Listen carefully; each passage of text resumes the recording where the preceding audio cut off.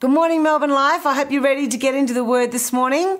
We're going to be looking at something really beautiful from the Psalms. But just before we do, I'm going to encourage any of you who might be watching this right now on YouTube, please come and join us live on our melbournelife.org website.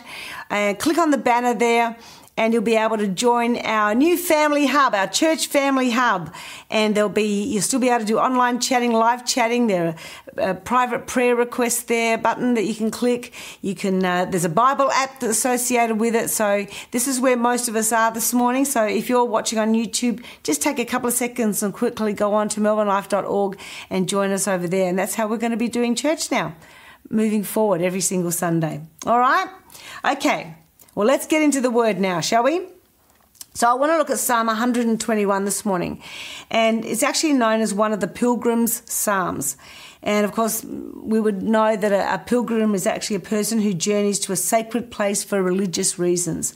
And so the background of this psalm it's one of 15 psalms actually in the series from Psalm 120 right through to Psalm 134.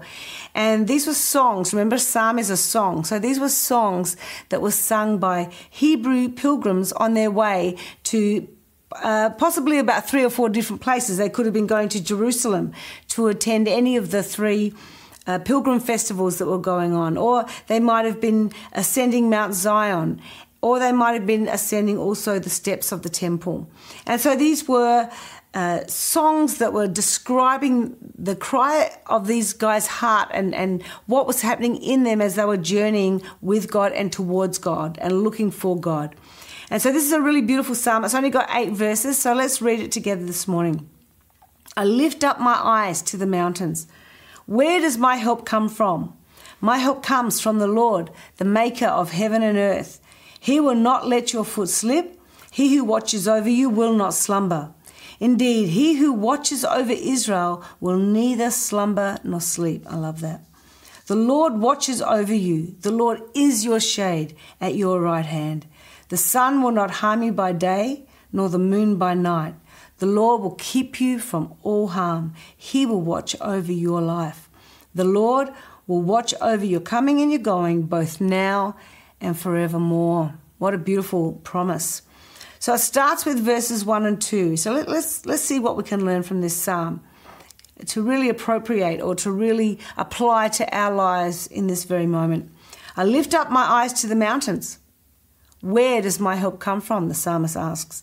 My help comes from the Lord, he says, the maker of heaven and earth. So what do we learn just from this alone? We learn that really God alone is our help. God alone is our help. You know, it's probably a fairly correct thing to say that every generation experiences some form of trauma or upheaval or uncertainty, either personally or even corporately like we are right now. But every single one of us face this question that the psalmist actually poses in verse 1. And it's kind of relevant to you and I and to every single one of us who are watching and listening at the moment. No matter where we are at in our life, we always have to come to that point. Where do we go to look for help? Where do we draw our strength from? What do we look to? What do we depend on? And this pilgrim immediately starts by declaring where his help is not to be found. So he asks this kind of question, or he makes this statement, I lift my eyes up to the mountains, and we'll look at that in a minute and see why he was actually referring to mountains. And then he says, where does my help come from? And so he basically says, well, this is where it's not to be found. And he had a few options back then because back then there were several different aspects of why a pilgrim or anyone really might have looked to the mountains. And there was an understanding that there was the holy mountain of Jerusalem. And so he could have been saying, you know, does my strength come from the longing of going to the holy mountain of Jerusalem? In other words, a religious holy site? Does it come from a geographical place? Or it could have been another context that he could have been referring to with the mountain was the stronghold that was seen to be a stronghold of fleeing to the mountaintops to be safe from all the marauders and all the enemies in the valleys. In other words, for you and I, this could mean, are we looking to the natural world to protect us, even our own money, our status, our education, the things that we put our trust in? Or it might have been a third option that this psalmist could have been referring to back in those days when they said, when I look to the mountains and I lift up my eyes to the mountains, but is that where I'm going to draw my strength from? No, I'm going to draw it from God. And that was that there was a surrounding belief system that was happening in those days of the heathen who actually put their trust in the gods of the mountains and the gods of the valleys. So this was one of the surrounding belief systems of the day. In other words, for you and I, do we put our trust in the spiritual beliefs that actually have no strong foundation?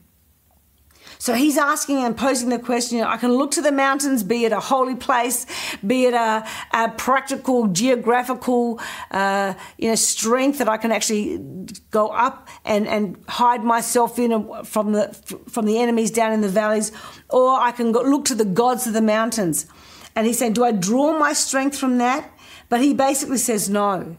And I love the phrasing because in my mind, this guy, I presume it's a guy, this pilgrim is almost defiant. And he's saying that physical mountains and their perceived powers and their perceived meanings cannot help me.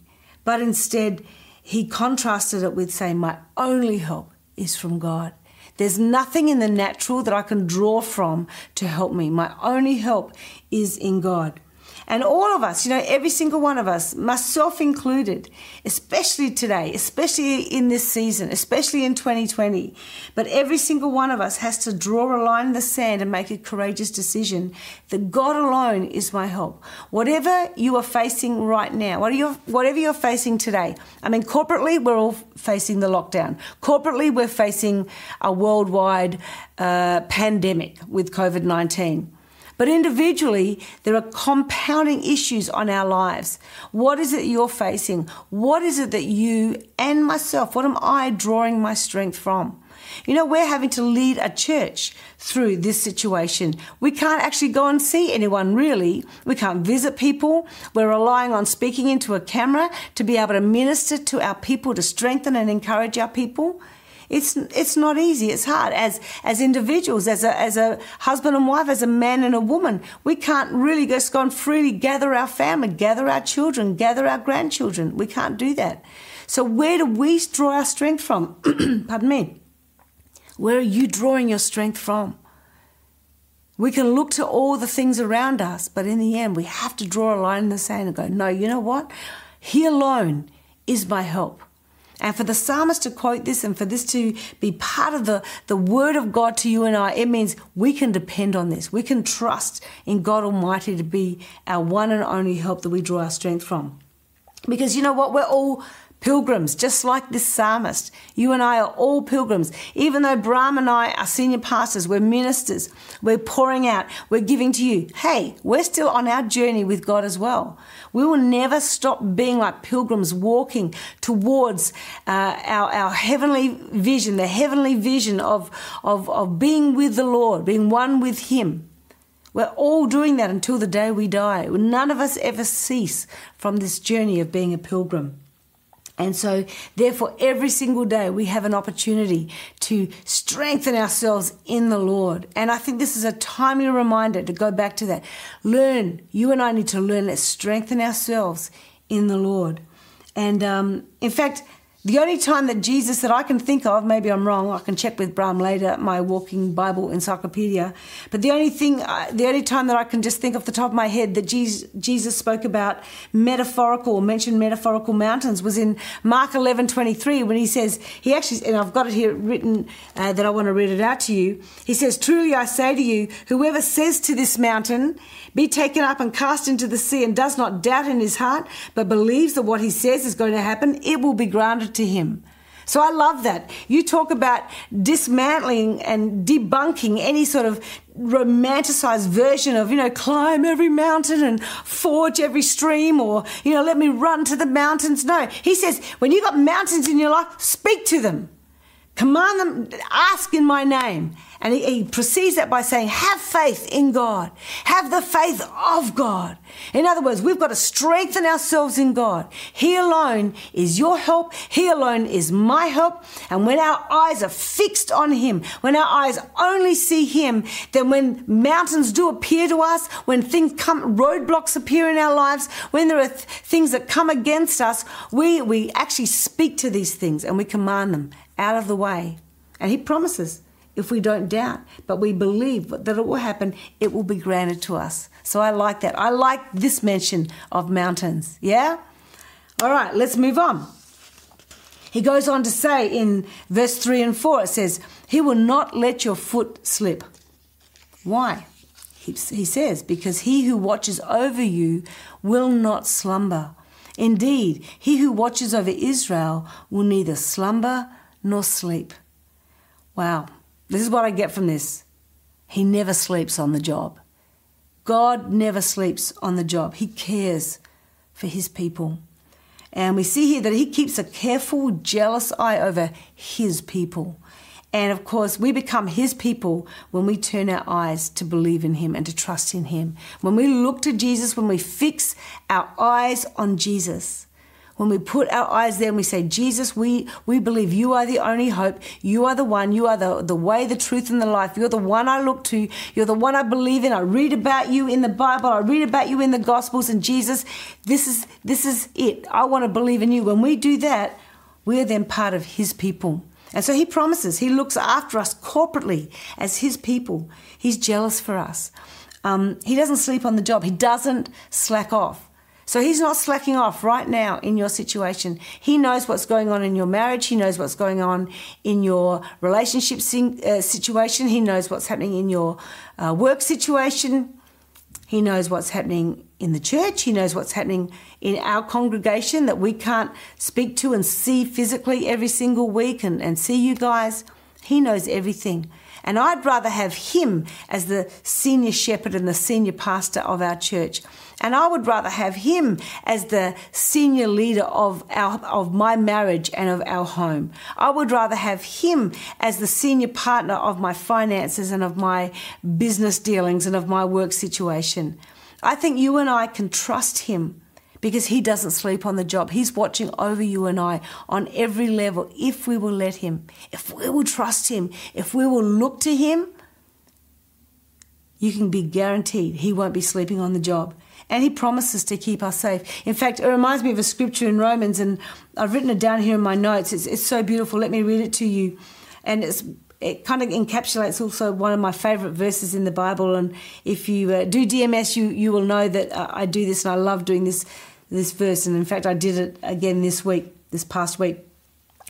Romans 8:31, it says, "What then shall we say to these things? If God is for us, who is against us?" Powerful truth. He who did not spare his own son, but delivered him over for us all, how will he not also with him freely give us all things? Who will bring a charge against God's elect? God is the one who justifies. Who is the one who condemns? Christ Jesus is he who died, yes, rather who was raised. I like that. He died, yes, but also, don't forget, he was raised, who is at the right hand of God. So let's think about it. Yes, Jesus died on the cross, but right now we remember what came after that. He rose from the dead. And where is he now? He's sitting at the right hand of God. And you know what it says? Who also intercedes for us. That is amazing. And then it goes on to say, who will separate us from the love of Christ? See, what is Jesus doing right now? He's interceding for you and I.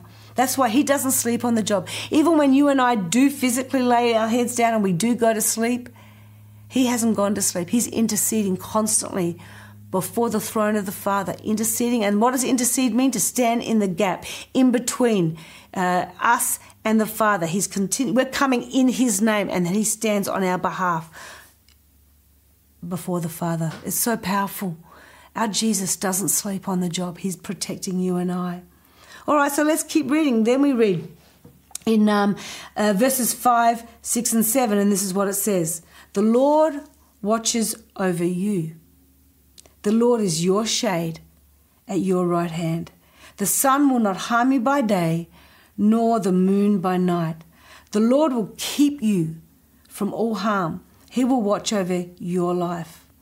I love this because in the previous 2 verses that we read, it talks about the corporate group of people of Israel. He watches over Israel as a corporate group. But now in verses 5 through to 7, he brings it down to you and I as the individuals. And he makes this very personal. It becomes so personal because he's talking about you and your and what belongs to you and to me. It's really beautiful. You see, before you looked for him, he'd already found you. Before I looked for him, I wasn't actually even looking for him. That's what's crazy. He'd already found me. And because he found me, he began to draw me to himself. And then I saw him. And I think I found him, but really he found me. And he then opened the eyes of my heart and I saw him. It's so beautiful. One thing that we can realize out of this is that he's already noticed you. He's already noticed you. This is so personal. He's a personal God. He's already known you. He'd already seen you because he saw you from the beginning. And, we talk about when we look at Jesus, we can see God in the flesh. And that's how we get to see the nature and the characteristics and the attributes of God himself. We can see what this Lord in heaven actually looks like. But it kind of goes both ways. Not only do we see him in the words of the Bible, and not only do we see him, but we then fall in love with him. And 1 Peter 1:8 says we love someone that we've never seen physically, but we see him with the eyes of our heart. Not only that, but then he also sees us. He sees not just us as a corporate people, as humanity, but he sees you. He knows your name. He knows my name. Read through the Bible. Look at how many people's names, individual names that are mentioned here. Good people, bad people, couples, singles, everything, even thieves, even people that were dying on the cross next to Jesus were mentioned. This is how precious people are in God's sight. He knows you and I by name. And, quite a while ago, I did a sermon on this for you guys, Melbourne Life, and I'll reiterate this scripture again, but I love this in John 1:43 because it talks about how Jesus saw Nathanael. And I just want to remind us, here we are a few months again into this lockdown and into COVID-19. We've been locked down now, it feels like for 7 months, and been going through all this trauma. But just remember, he sees you. He's noticed you. He knows exactly what is going on. He heard your conversations this morning. He didn't just hear your conversations. He knows what you're thinking. In fact, he even knows what you need to pray for and ask for before you ask. Wow. John 1:43 says this, the next day he purposed, this is Jesus, to go into Galilee, and he found Philip. And Jesus said to him, follow me. Now Philip was from Bethsaida, of the city of Andrew and Peter. Philip found Nathanael, I love that, and said to him, we have found him of whom Moses in the law and also the prophets wrote, Jesus of Nazareth, the son of Joseph. Nathanael, see all these names? These are people, these are human beings that were born on specific days at specific times, died on specific days at specific times. They had names, and the Bible goes so far as to mention them. Nathanael said to him, can any good thing come out of Nazareth? Peter said to him, come and see. And Jesus saw Nathanael coming to him and said of him, behold, an Israelite indeed, in whom there is no deceit. Or another version says, in whom there is no guile, nor deceit, nor falsehood, nor duplicity. In other words, what does that tell me about Jesus? It tells me that before he'd even met the guy physically, he already saw him and saw who he was. He knew his personality. He saw right inside of him, and he knew what even motivated this guy. So let's keep going. Nathanael said to him in verse 48, how do you know me? Of course he's going to ask that. In other words, how is it that you know these things about me? And Jesus answered and said to him, before Philip called you, when you were under the fig tree, I saw you. So, first of all, we saw that he knew his personality and what drove this guy, what motivated him. Now we find out that he saw him way before Nathanael approached Jesus. Jesus had already seen him. And that's what I mean. We think we found God, but nah, he's actually seen us. He saw me. He saw little old Diane Carruthers. He saw me growing up in Adelaide. He saw me move to Indonesia. He saw me meet up with Brahm, cute little Indo guy, led me astray first of all into witchcraft. Thanks, Brahm. But then he said, you know what, now I'm going to draw you guys to myself. And he came. And then we felt like we were coming to him and we were discovering him, but really he'd already seen us. He'd already dictated our paths. Just like he did with Philip. He would have been the one speaking inside the heart, speaking to the heart of Philip to go and grab hold of Nathaniel. It's amazing. It's just incredible to realise that God knows everything. He sees everything. He's noticed you. He's noticed me. And then it goes on to say in verse 49, Nathanael answered him, Rabbi, you are the Son of God. You are the King of Israel. So there's an instant faith response in this guy. Just no guile. Just exactly as Jesus described him. And Jesus answered and said to him, because I said to you that I saw you under the fig tree, do you believe? You will see greater things than these. And he said to him, truly, truly, I say to you, you will see the heavens opened and the angels of God ascending and descending on the Son of Man. So what did we say again? Number one, he knew his personality. Number two, he saw him with the eyes of the Spirit before Nathanael ever physically saw Jesus. But now we realize he's also telling him his future. He's telling him his future. And this is what Jesus does for you and I. He's noticed you. He knows everything, your beginning and your end. He knows right where you are right now. He knows what your past was. He knows what your tomorrow is. He knows what happened yesterday. He knows what's going to happen this afternoon. It's incredible. He knows you. He's noticed you. Why? Because he cares for you. Because he cares for me. And he will keep you safe. He promises that here. He promises it. Because Jesus, as God in the flesh, wants to take care of you and I. He wants to lead you like a good shepherd. And just like a good shepherd leads his sheep to safe places. You know, I always remember our oldest daughter many years ago used to preach. It was one of her sort of life messages. Pardon me. She preached several times this powerful sermon about God being our shepherd and how a shepherd actually cared for his sheep. And that there were times when the shepherd would have to pick up little lambs, and when they were tired, when they were worn down, when they were in danger of wandering, and he would literally pick them up and carry them around his neck. And John 10, if you read in the Gospel of John, chapter 10, Jesus says a couple of times there, I am the good shepherd. And he says, I lay down my life for my sheep.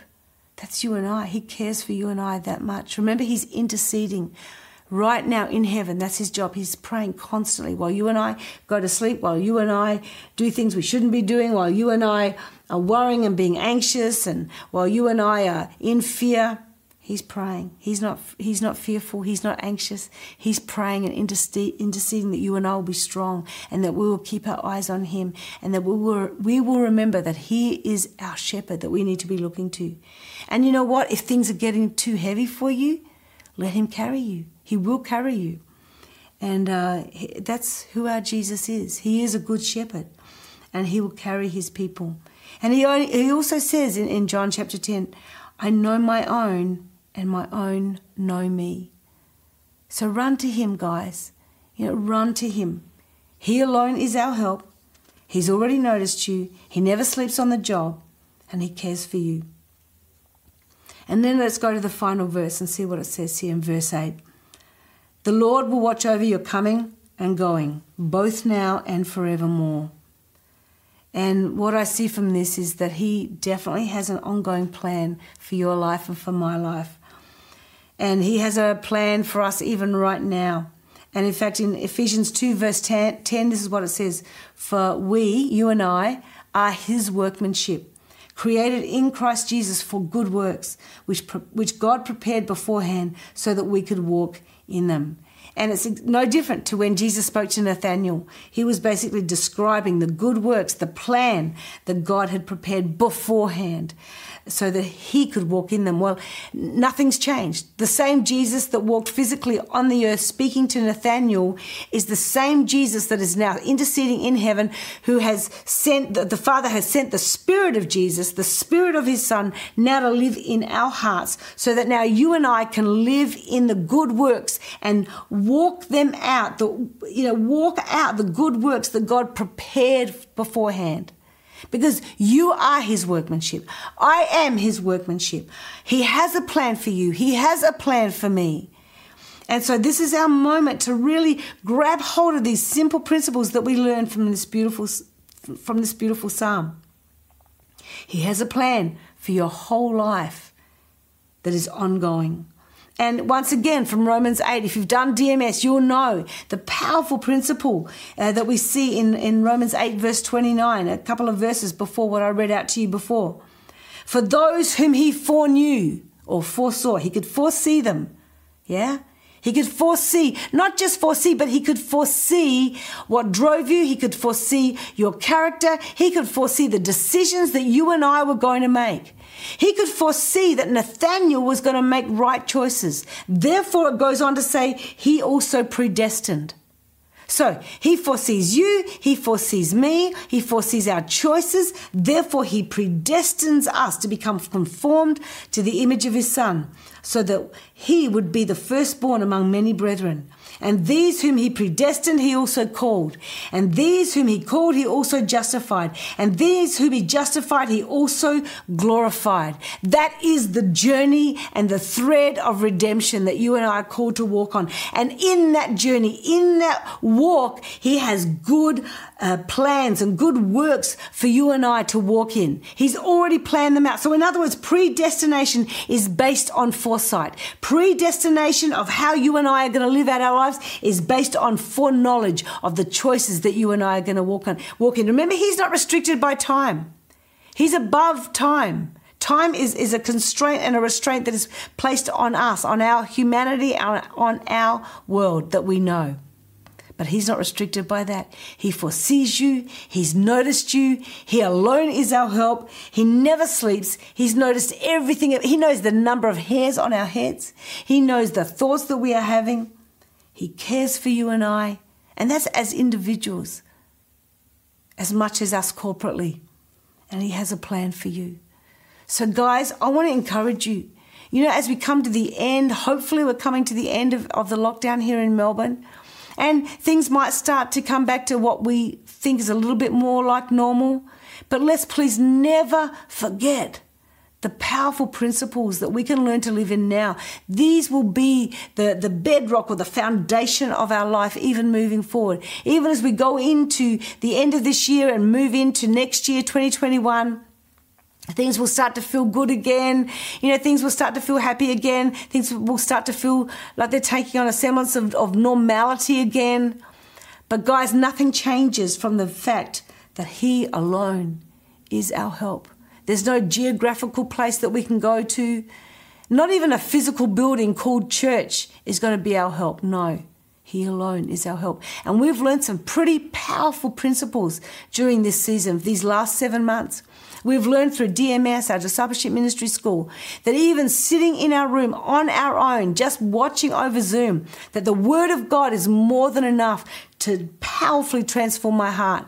We've learned that even sitting alone in our rooms or in our homes right now, like you are, watching and listening, but especially in DMS where we have sought God and listened to the Word of God, we have discovered that the Spirit of God is more than capable and more than able to come and minister to the deep areas of our hearts, bringing deliverance, bringing breakthrough. We've seen people prophesied over accurately over Zoom without even being in contact, because these are the principles that we can take with us everywhere we go.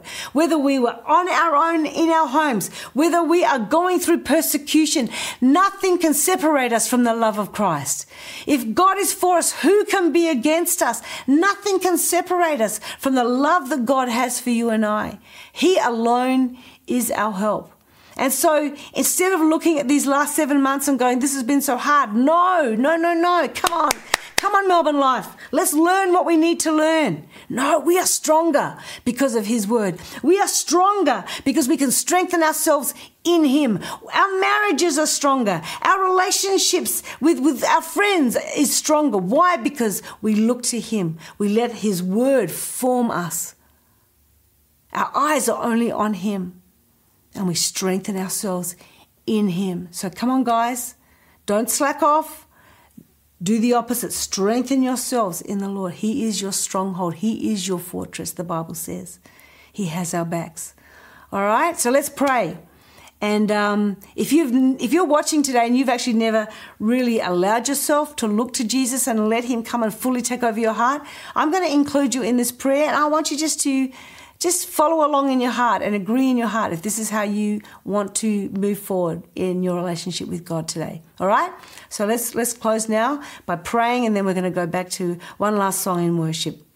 Father, I just thank you, Lord, for the power that is in your word. Father, that it has stirred us up. It's encouraged us, Lord. Yes, you alone are our hope. And we fix our eyes on Jesus, the author and the developer or the finisher of our faith. From A to Z, from beginning to end, Lord, you are the Alpha and the Omega. You are everything we need. And Lord, we set our eyes on you. You alone can strengthen us and encourage us. You know our names. You are watching over us. And so, Father, we yield ourselves yet again. And for those who have never done it before, Lord, I pray for them that even now as they open up their hearts to you, Lord, I ask you that you would come in, forgive them of their sins, and come and touch their hearts with the power of the Spirit of God ministering to them. Jesus, we need you. In fact, if you're praying this for the first time, just say it out loud or say it in your heart. Jesus, I need you. And Jesus, I believe in you. And Father, as all of us corporately now look to you alone, we remember the simplicity of what it looks like to put our trust in you. Yes, Lord, we are pilgrims on this journey through this earth, through this life, on our way to the heavenly Jerusalem, to the tabernacle that is made without hands, as the Bible calls it. But Lord, we keep our eyes on you because you are all we need, and we trust you, and we thank you for that. In Jesus' name, amen. Amen. All right, enjoy this worship, and let's just have a great rest of the day, strengthening God. Love you guys. All the blood